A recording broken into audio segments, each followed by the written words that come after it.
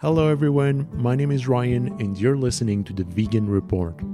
If you're vegan for ethical reasons and you care to do more for animal rights, but you're not sure where to start, then this podcast is for you. Every week, fall in love with passionate, thought-provoking, and inspiring animal rights leaders who will help you find your voice, your own special contribution to the animal rights movement, however small or big it is. Today we are going to talk about the negative impact of working in a slaughterhouse. And let me introduce this topic by giving you some cold statistics from an excellent article called "For Slaughterhouse Workers, Physical Injuries Are Only the Beginning," published by the Organization on Labor. And this is a US organization, but my belief is you can expect the same reality everywhere. The article reads, slaughterhouse workers earn a median average of just about $14 and disproportionately come from marginalized and underserved populations. 80.8% of frontline meatpacking workers are people of color, more than half were born outside of the US, and over one quarter come from households with limited English proficiency. Nearly half of all slaughterhouse workers live below 200% of the poverty line. In 2015, 5.4% of slaughterhouse workers experienced a job-related injury or illness. Many of these injuries were severe. Over a 30-week period from 2015 to 2017, there were 550 serious injuries reported in U.S. slaughterhouses, including 270 incidents requiring the amputation of a body part. For many slaughterhouse workers, physical injuries only scratch the surface of their suffering. A growing body of evidence has emerged surrounding the intense psychological toll that slaughterhouses have on the workers that allow them to operate. As one former slaughterhouse employee wrote for BBC, "I didn't suffer physical injuries, but the place affected my mind. At night, my mind would taunt me with nightmares, replaying some of the horrors I'd witnessed." To discuss this topic, I have with me Varun Joshi, who is one of those people contributing to expanding the body of evidence related to the psychological impact of working on a slaughterhouse. Varun, welcome to the podcast. Thank you so much for being here. Thank you so much for having me. This is actually the second time that we have recorded this conversation. We had some technical problems the first time. That's podcasting for you. So thank you so much for accepting to do this a second time. Absolutely, my pleasure. So, Varun, you're here because you're studying slaughterhouses and slaughterhouse workers. Why did you decide to choose this field of study? What was your journey from being interested in animal rights to making it into activism work? I like the way you asked that question because I reflect on that almost every single day. It's like, why did I decide to pick a topic like this? Because there's not really any money in it. I am up against what I feel like is the world, but just Canadian culture. I'm based out of Brampton, Ontario. It's part of the Greater Toronto Area, and um, this is we're in a very agriculture heavy province, a province and country that thinks big beef is a part of its heritage and one of the foundational stones of the country, which it is, along with dairy and just overall exploitation and violence against animals. And for me, I decided to pick this topic because I'm against any kind of violence against people for any reason and animals, land, and when I became vegan, I realized like when I wake up every day, I need to be doing some kind of job that aligns to that value. Because if it doesn't, I can't live with myself. Like once you become aware of certain atrocities in the world, whether it's related to sexism, racism, discrimination against someone because of I don't know, just for whatever reason, you can't just ignore that and go on with your day. And in the same manner, once you realize what's happening to animals, I feel like the average vegan, like, no, you can't just you can't just turn away. And I'm not saying every single vegan has to become an activist. It's just it's hard to go on with daily life. Like you're and it was for me as well. So I figured, well, what am I good at? I thought, well, I don't know about good at, but I'm passionate about arguing. I love to talk. Um, Academia is important to me. I pride myself on, being a man of science, always trying to find the truth. And at the time I was going vegan, I was in the pursuit of higher academia. I was finishing up my second undergraduate degree, and um, I realized law school isn't an option for me because I was recovering from a concussion. Certain symptoms made it hard for me to study, and I'm like, well, what else can I do? What's a little bit less strenuous? And um, a master's in criminology seemed a little bit more feasible. Just there's more reading, a lot of thinking, but not as much. It's a different type of mental toughness that I felt kind of I was engaging with. And I realized, well, if I'm going to do grad school, what am I passionate about? I realized I'm passionate about more than anything animals and focusing on why it is humanity as a whole likes to mess them up, why humanity as a whole likes to be violent towards them. And I always used to think, like, how can someone slaughter animals? Like, what makes someone want to slaughter an animal? And there's lots of reasons to that, but that's kind of the initial question that got me interested in the first place. And I did my master's in criminology, where I just delved right into it under my mentor at the University of Windsor and Dr. Amy Fitzgerald. Anyone who's listening to this, please go check her work out. And I haven't looked back since. No, that's a lie. That's a lie. I have looked back. I looked back several times, almost every day, being like, "Why am I doing this?" But it's to answer the question in one word. I can't live with myself if I don't do something. And I figured, let me give academia a chance as much as I can. Let's try to influence some policy with research. If that doesn't work, we'll worry about that later. But let's try to do activism through academia. So that's why I kind of decided to study slaughterhouse work. So you mentioned now many times how this field of study is challenging, partly because you're in Canada and the environment is not propitious for this kind of line of study, but also because it is hard to study the exploitation of animals. I feel like I talked with many activists who are exposed to footage of animals being tortured or killed, and that is a grind. It is difficult on your mental health. So explain what are the challenges of studying animal exploitation, trying to answer those questions you posed. I think the biggest obstacle is every single person from the political spectrum, every gender, every ethnicity, every name any kind of social aspect of some person. Everyone in the world is against you.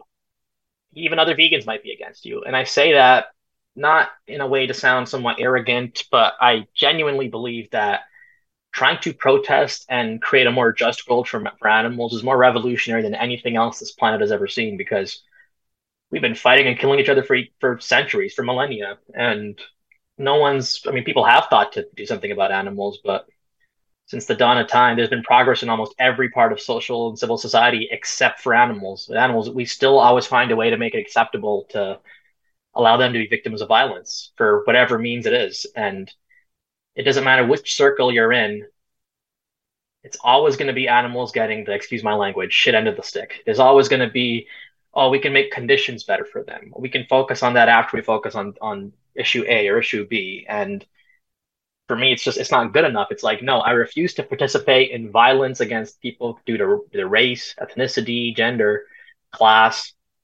But in the same way, I refuse to participate in violence against anyone, any being based off their species as well. So I want, that current mentality. If I don't want to hurt someone if I don't have to, there's no point to doing so. But I would like to see people extend it to animals as well. And the fact is, people don't. Like I think about my workplace. I love where I work right now. Started a new job 3 weeks ago. We have a lot of anti-oppression training, which I love, man. I'm all about that. I want to make sure that we don't reproduce any wrongs that we might unintentionally or intentionally commit against anybody, whoever it might be. But I needed to extend to animals. And I noticed my coworkers, some of them asking, how does that look like in practice? And like, it's frustrating. I can't really just say everyone go vegan because that's not enough. Going vegan isn't enough.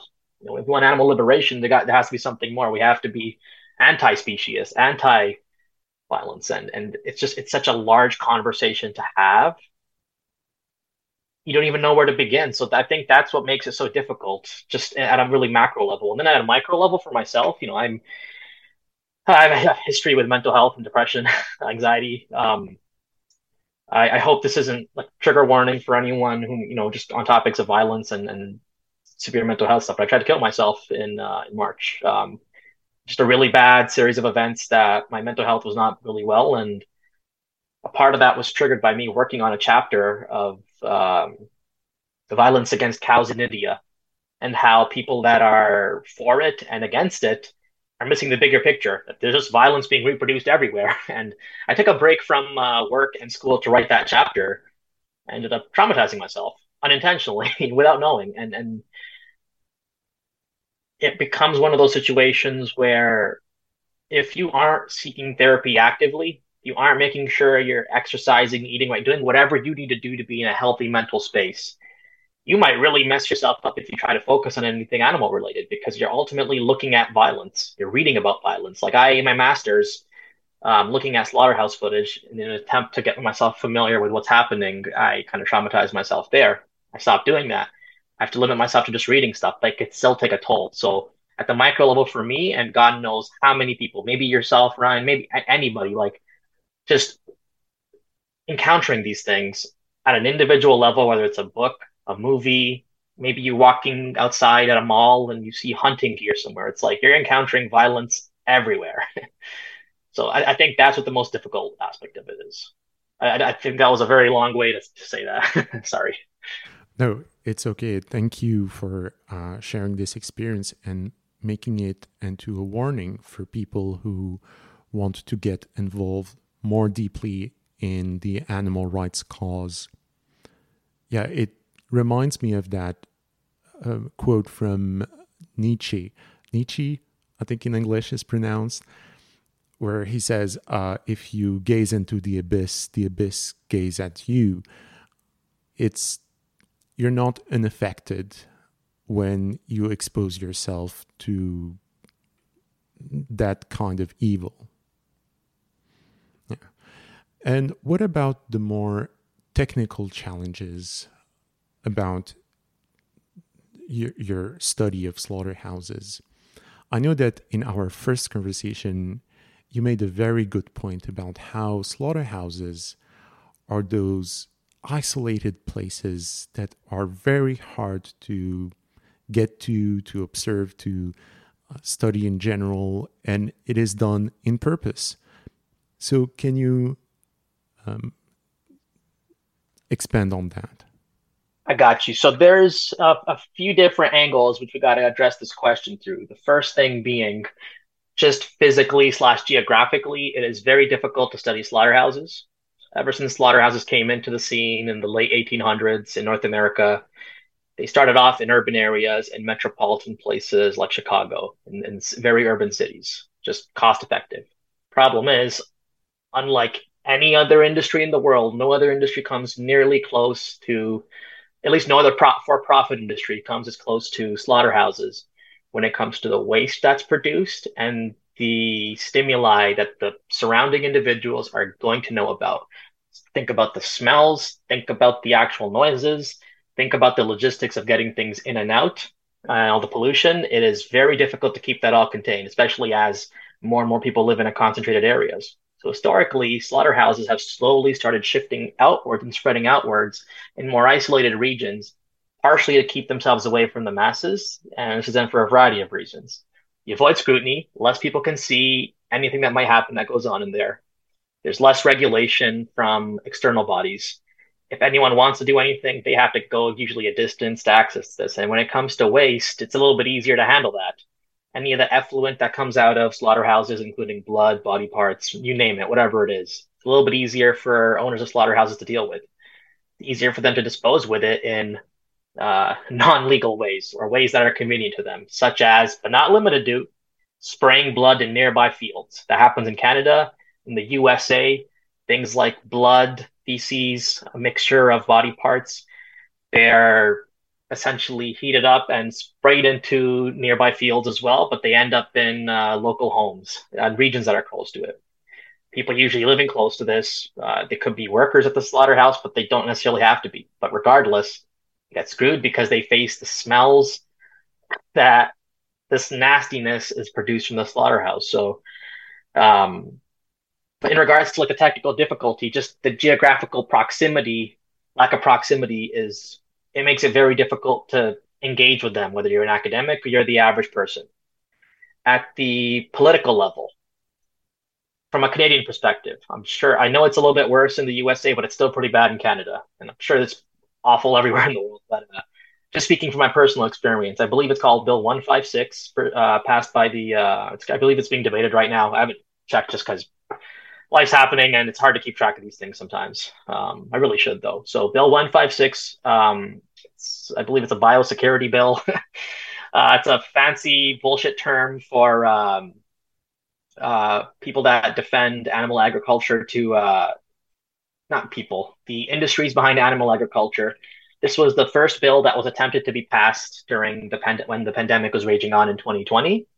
And it's intended to protect farm animals from biosecurity risks, but it is essentially an ag gag law, which is designed to stop anybody from the public from revealing whatever happens inside of slaughterhouses.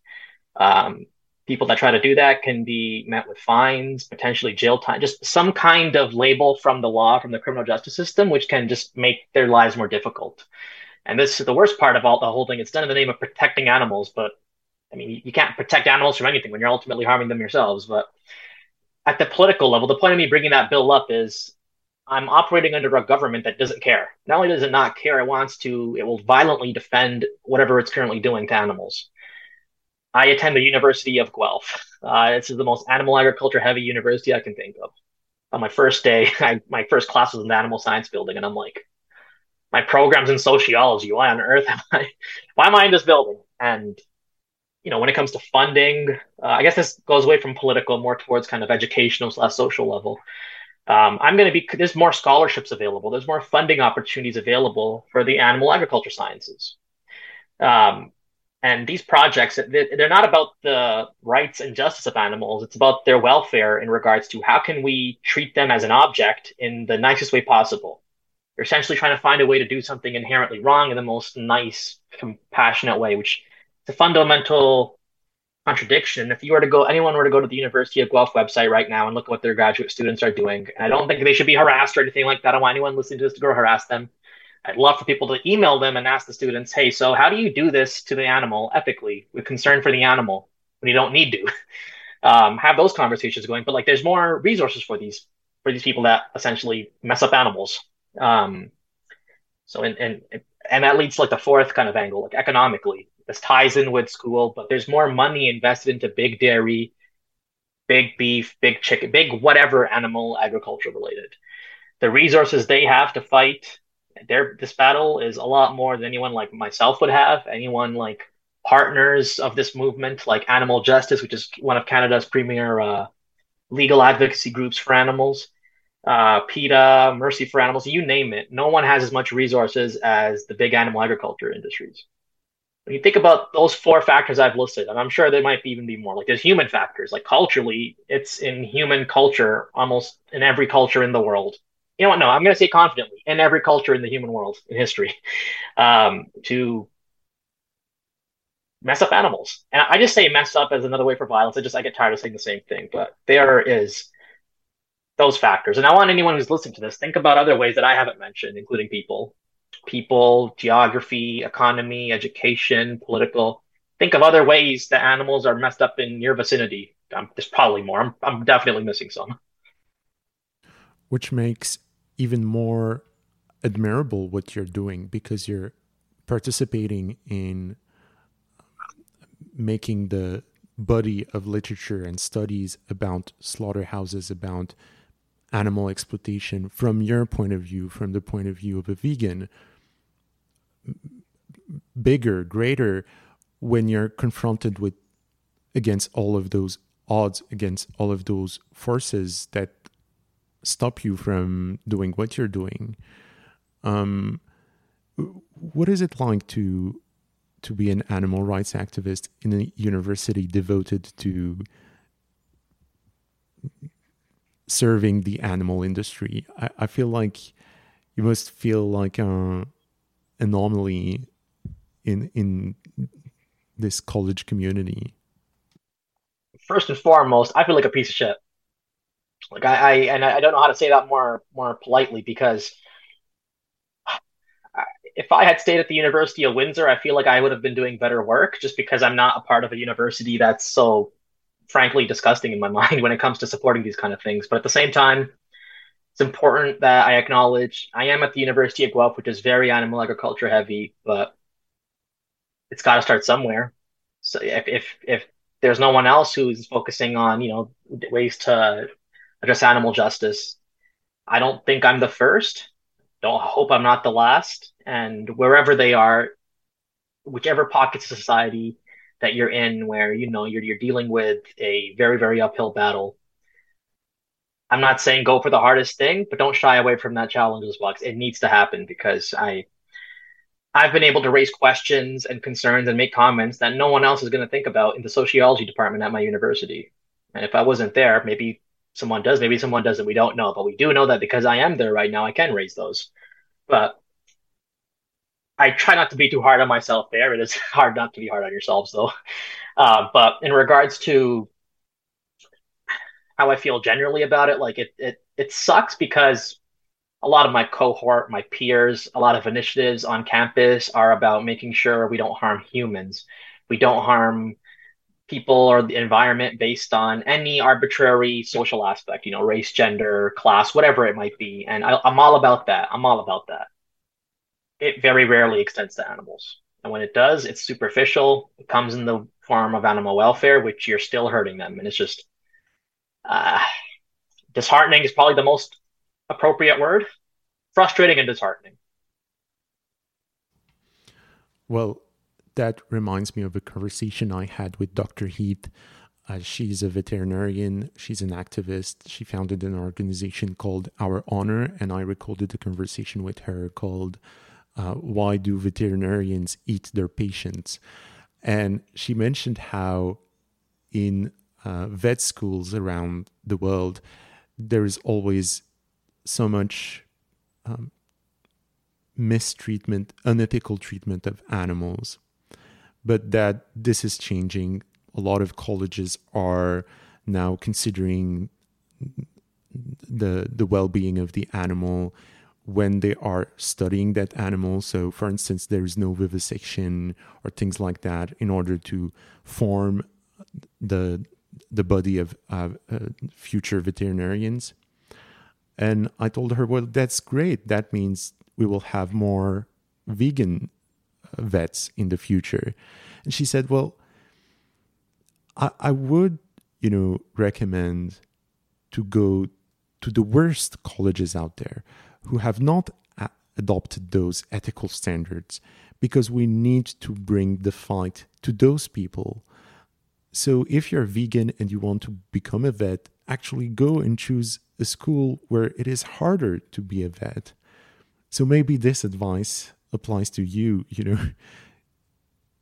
I'm glad you bring that up. First, because I forgot to mention that, Guelph has one of the few veterinarian colleges in Ontario, my province. And, when people often forget, at least in Canada, there's a significant portion of vet students, people in animal sciences that end up as vet techs or vets working in the slaughterhouse industry or animal agriculture. And it's horrific. And I think I love what you said, man. Like just what it's true. Like, going somewhere where you're comfortable is important. Mental health is important. Feeling human connection, all of that's important. But there's also something very strong, powerful about sometimes you have to go after places where there's not weak points established in the enemy. And this enemy of ours is violence against animals. And if that means, I don't know what that looks like in practice for everybody, but I agree, man. There's definitely some value in that.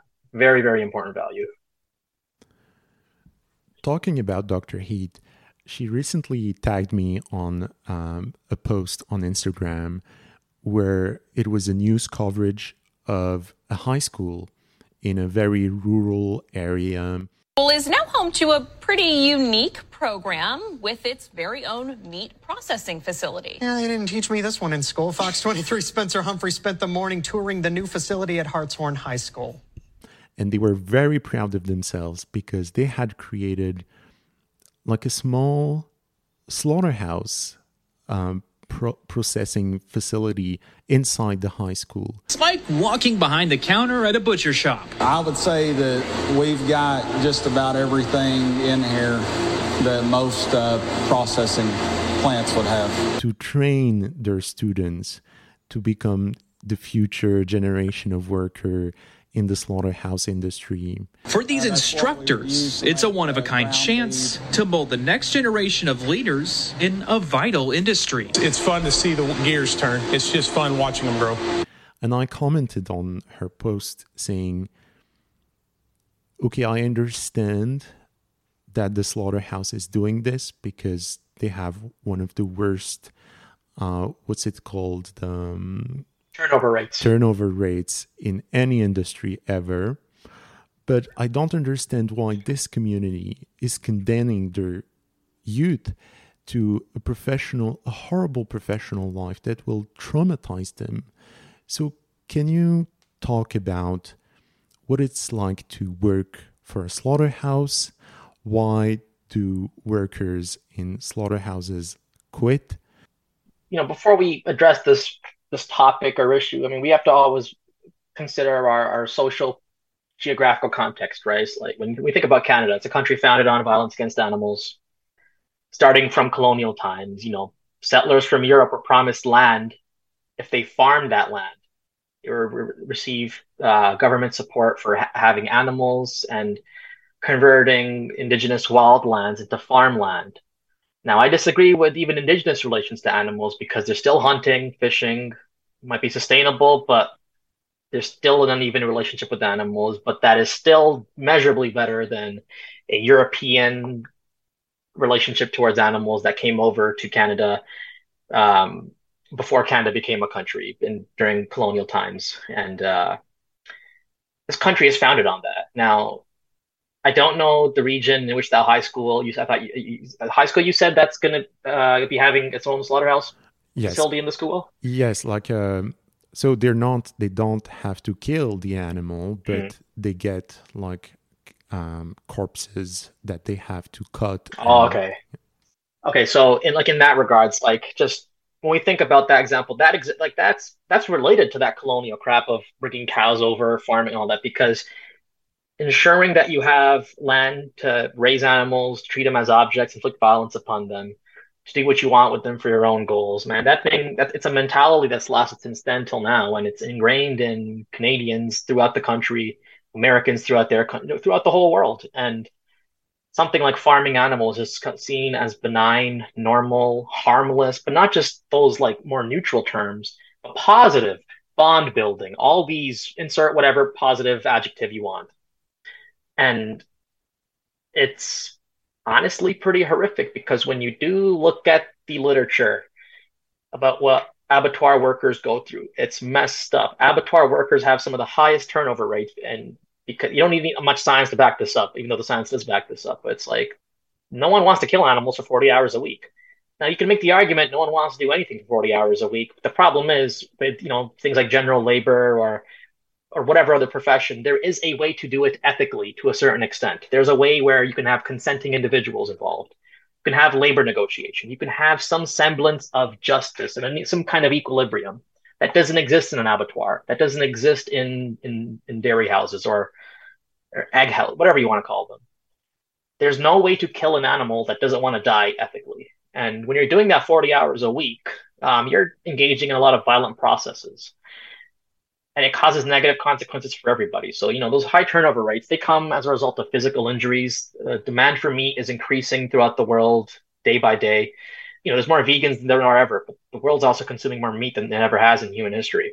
So industrialized meat production, people want meat more and more and more. Even small scale farming, they have to upscale just to kind of survive. And that results in injuries. It's impossible to do any kind of work at a constant exponential upscaling without having to cut corners, and those corners often result in workers being harmed. The workers that are often working in abattoirs are often people that have English as a second language, people that have a lesser position to be able to negotiate better labor rights from, whether they're migrants, they could be here on temporary worker permits, they could be here illegally, they could be refugees, they could be a lot of things, but they're often in a lesser position to negotiate better working conditions. So they're more likely to, when they do get hurt, they can't really do much about it. You either shut up and work or you lose a job, and that means you lose a paycheck, you can't provide for your family, a whole bunch of issues there. So the high turnover rates, the people that do end up sticking around are those that kind of have to. They don't really have any other choice. But people do leave in significant droves because it's very, very violent work physically. And then mentally, people have to understand that when you're working in slaughterhouses, and I'd encourage everyone to read a book by Dr. Timothy Pachirit. I hope I pronounced that name correctly. It's called Every, I believe, 8 Seconds. It's an ethnography about a slaughterhouse. And every 12 seconds, there you go. But trigger warning as well. There's a lot of graphic stuff in that book. Like, make sure you're mentally in a healthy place before reading that. But when you work with animals, you're not just working with like a pen. You're not just working with a cup. You're working with a living, breathing being that's going to react to its surroundings.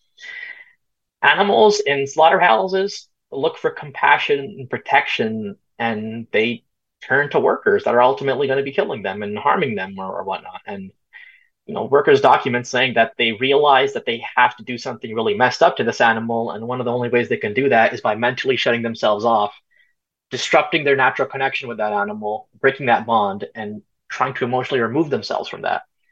You can't do that for 40 hours a week without negative consequences. You result that reason I say that is you see communities that house slaughterhouse workers. They experience higher rates of mental health issues, higher rates of violence, higher rates of substance abuse. That doesn't mean if you work in a slaughterhouse, you're going to become a violent offender. It does increase your chances, though, not to become a violent offender, period, but to be in a situation where you're engaging in unhealthy behaviors that are not part of a pro-social lifestyle. Things like substance abuse, things like having mental health issues. And then when you add to the fact that if you're working in a slaughterhouse, in a community in slaughterhouse, you might be in a geographically isolated region. Those regions, usually rural, don't have the best access to health services, mental health services, labor relations services, any kind of service. It's just a recipe for disaster. So, you have the physical injuries that come along, but you're also engaging in some kind of emotional warfare against yourself when you kind of train yourself to do messed up things to animals that you're going to form bonds with. It's very difficult to not form. I'm not saying you have to go love a goat or a cow or a dog or whatever it is they are, but it's very difficult to not form bonds with any animal that you're around. If someone who isn't an animal lover, they sees like someone's dog being kicked or beat up, they're not going to just stand there idly. They'll say something. They'll do something about it. Well, they'll feel something. That's the thing. That feeling that you're going to feel because another being's being hurt, you have to constantly tell yourself that doesn't matter. And there's a variety of different mental gymnastics, coping techniques that people might engage in to do that. And a part of those results in toxic norms of what it means to be a man, what it means to be a person that provides for their family, where, a good, strong man should go kill that cow. It's a rite of passage for men. We see that kind of crap in like the 4-H program. You see that kind of crap in that high school you probably mentioned, where they might be taught it's completely fine to, now what you're doing here is you're providing a greater good for society. You're insert whatever excuse. That's how slaughterhouse work messes up individuals and then eventually in larger scales. Starts off with physical injuries, but also emotional damage that you develop really, really negative coping mechanisms to try to deal with. And those coping mechanisms become proliferated throughout society until they become stereotypes and norms that we think are all right. And we start viewing as just benign attitudes towards animal agriculture. Would you say that the workers of the slaughterhouses are one more victim of this industry? Yes. And I just want a big disclaimer out there, right? When it comes to politics, I am so far left, like calling me a liberal is right wing. And a lot of friend circles I'm in, advocacy groups I'm in, they want to defend human rights, and I'm all about that. They want to defend working class rights. I'm all about that as well. you bring animals into the equation, it's very easy to put them on towards the side and just push them away. And I don't want to say thankfully because it's horrible that I have to even do this, but one way to kind of infiltrate groups that think, human rights are more important than animal rights, bring up the fact that if you care about human rights so much, why are you still okay with animal agriculture happening? Because in slaughterhouses, there are no worker rights. You're not going to find any unionized slaughterhouses in Canada. If you do, I would love to see it. I'd love to let them I would love for me to do a study with them. Let some academics, researchers, professionals, data evaluators, let them engage with you and your workers. Have some open transparency. Let us study what you're actually doing. But that's not going to happen. That disrupts a lot of food systems in the country. That disrupts a lot of rose-tinted lenses of what people think animal agriculture is.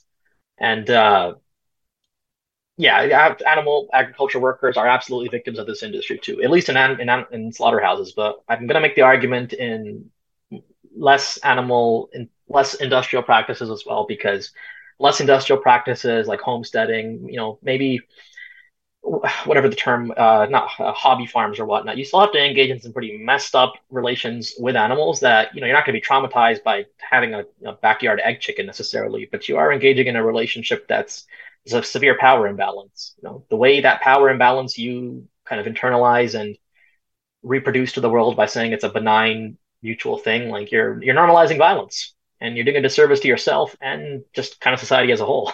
So even small scale farming, hobby farming, whatever you want to call it, like there's still victims there. People themselves they're normalizing violence. That's what it is. That's why I'd make the argument that in any way or shape or form that you're farming animals or slaughtering them, humans are definitely getting hurt there as well. I feel like there is one more argument for veganism here. If you are willing to do the extra mile, to walk the extra mile to get fair trade products because you don't want to see farmers getting exploited in underdeveloped countries, then why would you not boycott an industry where the workers are exploited, used, and have such poor wages? The list goes on. You made a great portrait of what it's like to work for them. So I feel like this is one more argument for veganism. Not the most convincing one, but yeah. I guess it comes down to the fundamental logic of, if you're against human exploitation, it still makes sense to be closer towards a vegan lifestyle, reduce your consumption of meat, because there's no way to have meat the way we have it in the world right now. There's no way to have dairy or eggs or any of that in the world the way we have it right now without exploiting humans. And I don't care what anybody says in regards to that's a problem with capitalism or industrialization. There is no other industry on this planet, whether it's clothing garments, producing cell phones, where the harms are going to be as drastic and as multifaceted as they are in industrialized animal agriculture. And if you want to do something about that, being vegan, you could hate animals all you want. You can think that eating animals is perfectly fine, but to do it for humans in that way, you are going to see rises in prices for animal products. Put your money where your mouth is. Not your money. Put your ethics walk the walk, essentially. Like if you're for human rights, reject that kind of violence because it's happening against humans. And that will mean animal products will cost more, but that's fine. And I do want to preface that or add on that even if you find a way to make sure every slaughterhouse worker has, what's it called? More labor rights, access to health care, housing, whatever it might be. Even in the most perfect condition, I still wouldn't advocate for that. It's just as long as the fundamental action of what's being happened to an animal in an abattoir is happening. I'm all about workers' rights. It's just there's not in an abattoir setting, not in a setting where the fundamental act is violence against animals. Why would you choose that job? I feel like for all the damage that it is going to do to your person, the wage is not a good argument. you should be paid like hundreds of thousands of dollars for all that you're risking here, but you're not. I feel like when you were talking about slaughterhouses, I was thinking about the army, which might be a comparable line of work. But at least with the army, you have like a mission. You're doing this for your country. There is a whole ethos around it, and you're supported by your fellow citizens, and there is a history. There is kind of a nobility around it.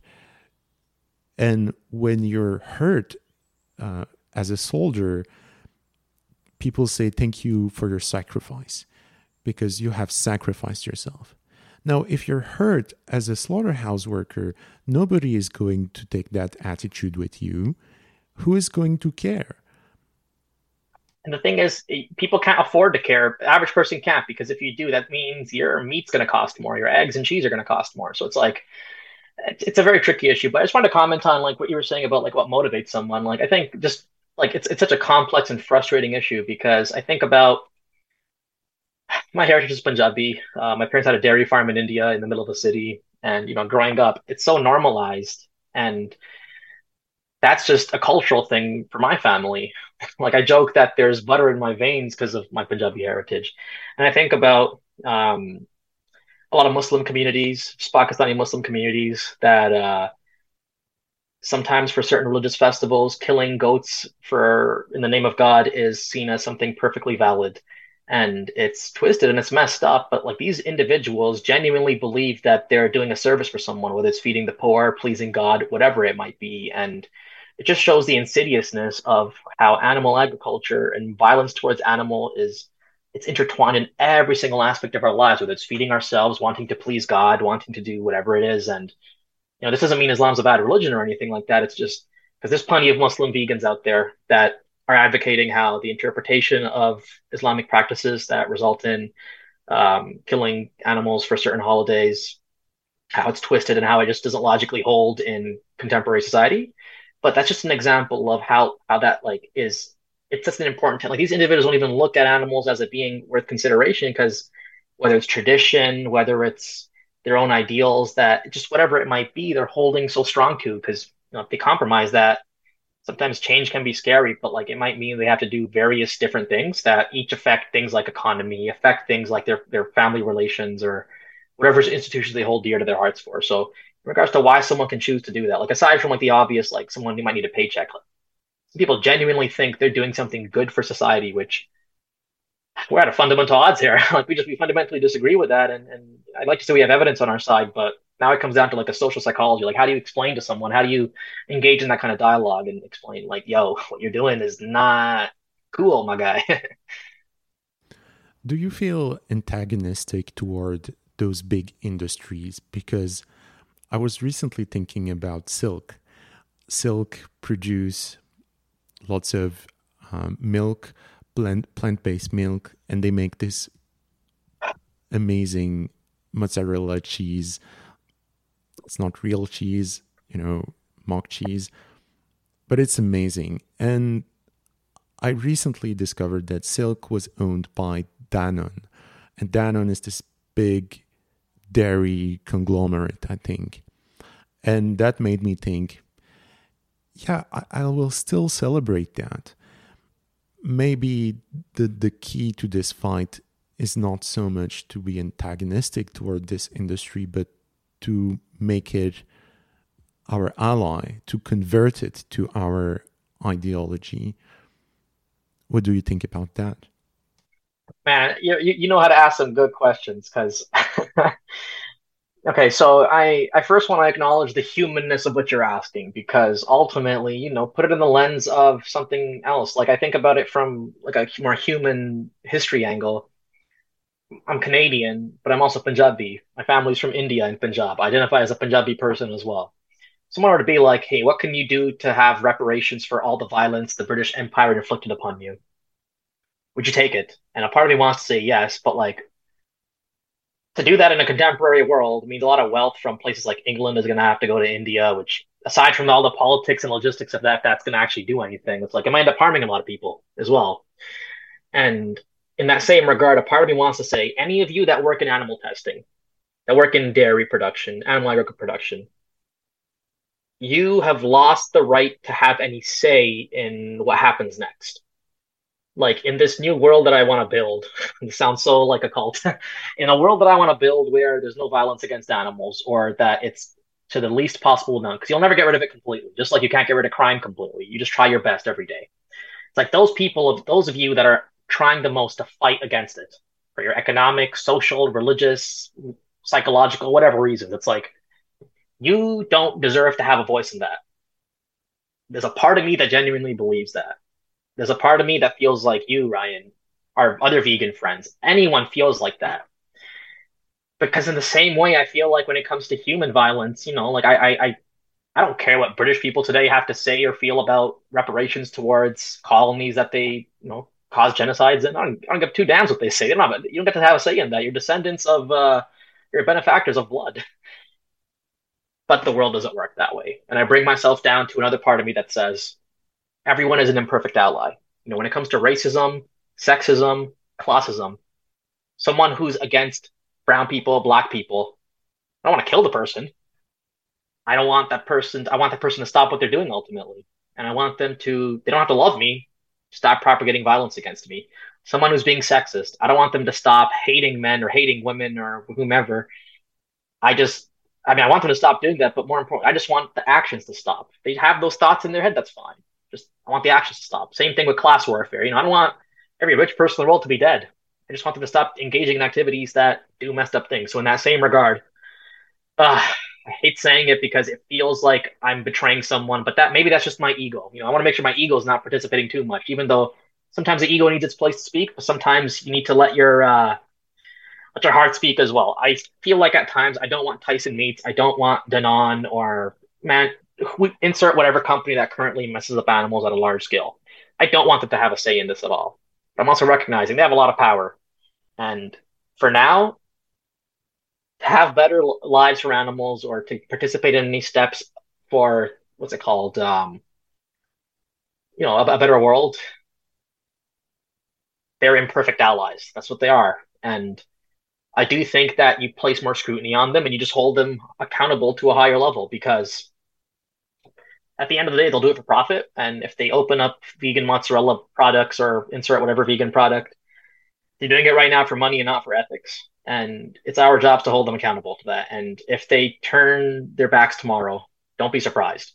These are not your friends. They're imperfect allies. You don't have to be friends with your comrades necessarily, but sometimes you have to acknowledge that you can't kill them. You can't get rid of them.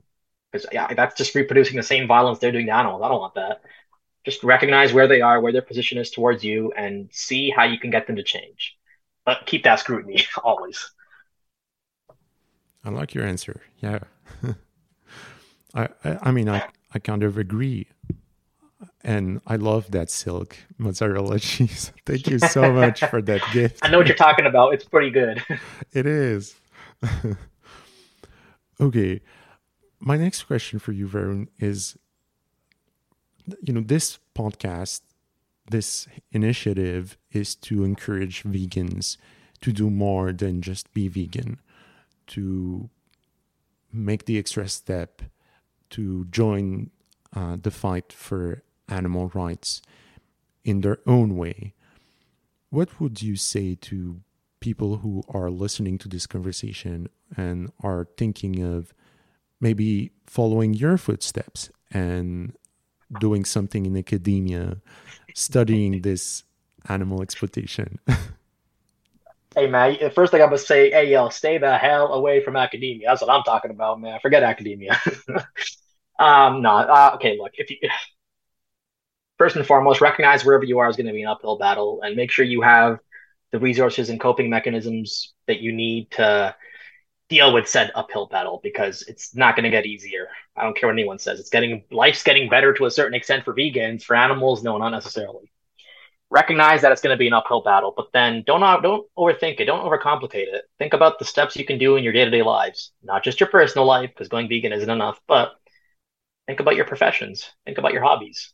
How can you incorporate justice for that there? When I'm all about racial justice, I love to see more representation in music, TV, and video games. And I ask for it whenever I have the opportunity, whether it's filling out a survey, talking to my friends about games, and just talking about how, oh man, it sucks that there's not enough brown people in movies. Just that right there, you're doing advocacy work right there. Not all advocacy work has to be holding a picket sign somewhere or being in a court arguing in front of a judge. Advocacy is a very multifaceted thing. It happens in a variety of ways. So the same way that you talk about justice for people because of their race, because of their sex, because of their class, think about how you do that for animals. And then, aside from just that, think about how your everyday jobs. This one's really, really just you can get creative with this. Let's say you're a nurse, you're working in a hospital, and you don't have to be vegan, but maybe you want to do a bit of activism or maybe you are a vegan nurse, but you want to do a bit of activism. See what you can do to get more vegan options into the hospital. It's one small like piece of the puzzle, but someone's got to do it. Let's say you're working in an office, you just do data entry. You have an anti-oppression training. Ask them, so what are we doing to address violence against animals? No, I bet you a lot of money. No one's going to be asking on a regular basis. Like, let's say you're a dog walker, man. Like, buy some vegan treats.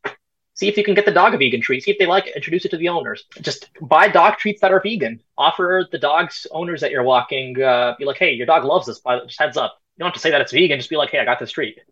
Just be sneaky. Be creative. Put your passion into it, and just remember, not all protest and not all advocacy looks like picketing, marching, or in a courtroom. All right, civil rights we still haven't achieved. We haven't achieved equal rights for all genders. We're still in class warfare every single day. And the fight against equality for us and justice for us in that regards, it just doesn't happen in the streets. It doesn't happen in courtrooms only. And I don't think it just needs to be that way for animals as well. So I hope everyone decides just be more active when it comes to that. Be political, vote when you can. Think about it in your day-to-day lives. Consume more vegan content. Just consume more content that is a bit more considerate of animal rights, because there's not going to be a lot of it. I'm not saying everyone go watch Dominion or Forks Over Knives or whatever documentary, but if there's a character that you like because they happen to be vegan, or like talk about things like that. Like these are important things. Like as a kid growing up, every time I saw someone brown on TV, I'd talk about them quite a bit. Like my favorite TV show, Avatar: The Last Airbender. I love that television show. But that's my show. That's my show, man. I love you, Ryan. See, I saw the look on your face. I saw that's my show. That's your show too. Hey, you know how it is, man. You got to keep it real when it comes to that. It's like I'm not saying everyone has to go watch these certain shows or whatnot, but I was bringing that up because as a kid, it was lovely to see a culture like that. That it wasn't exactly all from India, China, Japan, whatever. It just there were different parts of different worlds that were being introduced there, and there was one term, Agni Kai. Agni is a word in Hindi. It means fire. And that got me hooked. I talked about the show so much. In that same show, Aang, he says he's vegetarian, but I personally believe he should be vegan because just based off his logic. That's a whole different other conversation. But what I'm saying is find these small pockets of things that are important to you, because you're already most likely going to be doing it in your life, whether it comes to other things. Just include animals. It's not that complicated. So Agni Kai, I think it's that fight with like the fire duel. yes. Yeah, I was thinking about Avatar: The Last Airbender because he was vegetarian, and I remember being a kid. I found it so awesome that he was vegetarian and that he cared for animals, because I was always naturally attracted to that. And watching that, talking about that, it's activism. When you watched, as a kid, I watched Teen Titans, a character named Beast Boy. He was also vegetarian. Not the same as vegan, but it was as close as it got when I was a kid. Talked about tofu. I ate tofu as a kid, culturally, and I talked about it with my friends. I talked about it with people, and that's just one example of how you can engage in that, right? Like, there's so many more avenues. Some of the live music you listen to, regular music you listen to. Find ways you can integrate animals into that. And obviously, people make better choices about who you support. Don't be supporting people that are actively promoting violence against animals.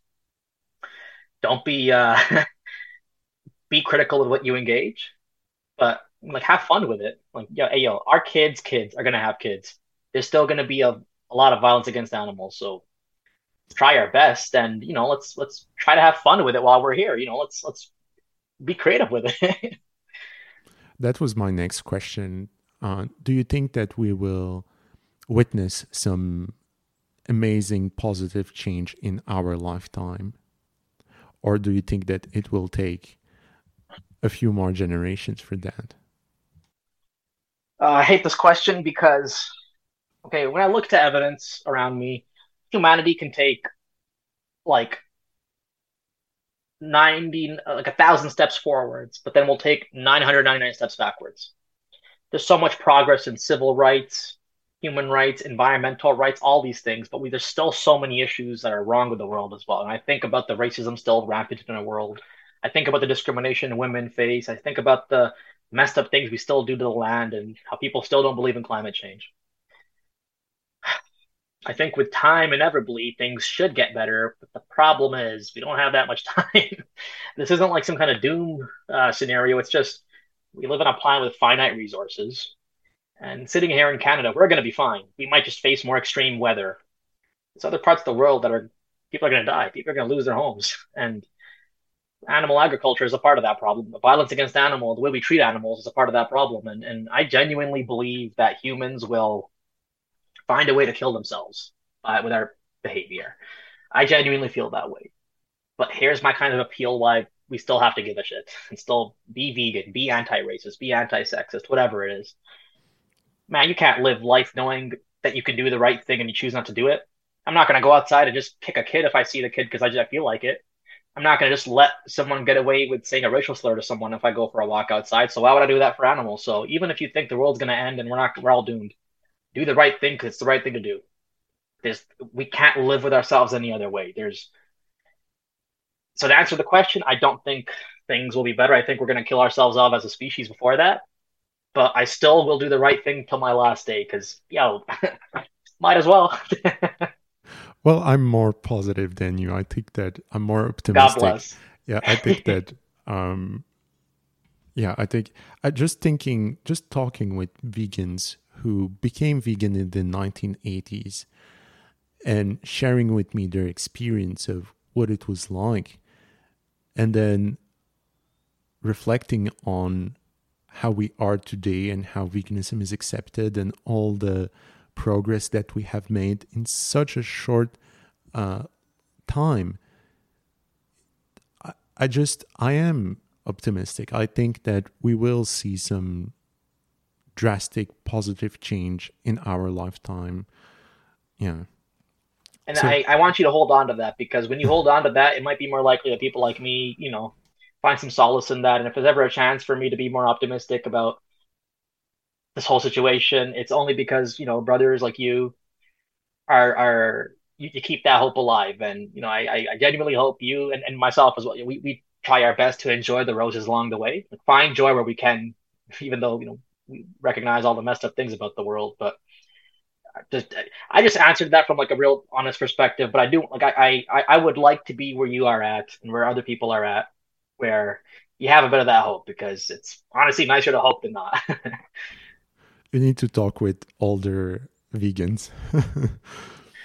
Send them my way, man. There's not too many of those out in Brampton. Okay, so Varun, did you have something more to add before we stop this conversation? Just anyone listening, don't take my word for anything, all right? I'm not a full-fledged, I haven't completed my PhD yet. And if you think anything I'm saying is full of crap, go verify it for yourselves, all right? There's a lot of literature out there. I believe I sent Ryan some literature to post last time, and if he has access to it as well. But any claim I've made, man, go Google it, chat GPT it yourself to see whether it's true, all right? And I wish all of you the best. And you as well, Ryan. I hope you got some self-care planned after today. I got my self-care plan. I'm going to take the dog out in the back, listen to some metal, just enjoy the weather. Nice. So thank you again, Varun, for having been a guest on this podcast. Thank you so much for this pleasant conversation. And thank you for the great work you're doing against all odds It is truly, you have my respect. I love you as mom, my brother. You're doing amazing work too. I don't ever want you to forget that, all right? But you have an amazing night as well. Thank you for having me. Thank you everyone for listening. Varun was kind enough to provide me with a few references from the key scholars studying slaughterhouses and slaughterhouse workers, like Dr. Amy Fitzgerald, who wrote A Social History of the Slaughterhouse from Inception to Contemporary Implications, or Dr. Arnold Arluke, who wrote The Touching Managing Emotions in an Animal Shelter. So visit the description below and discover their great work.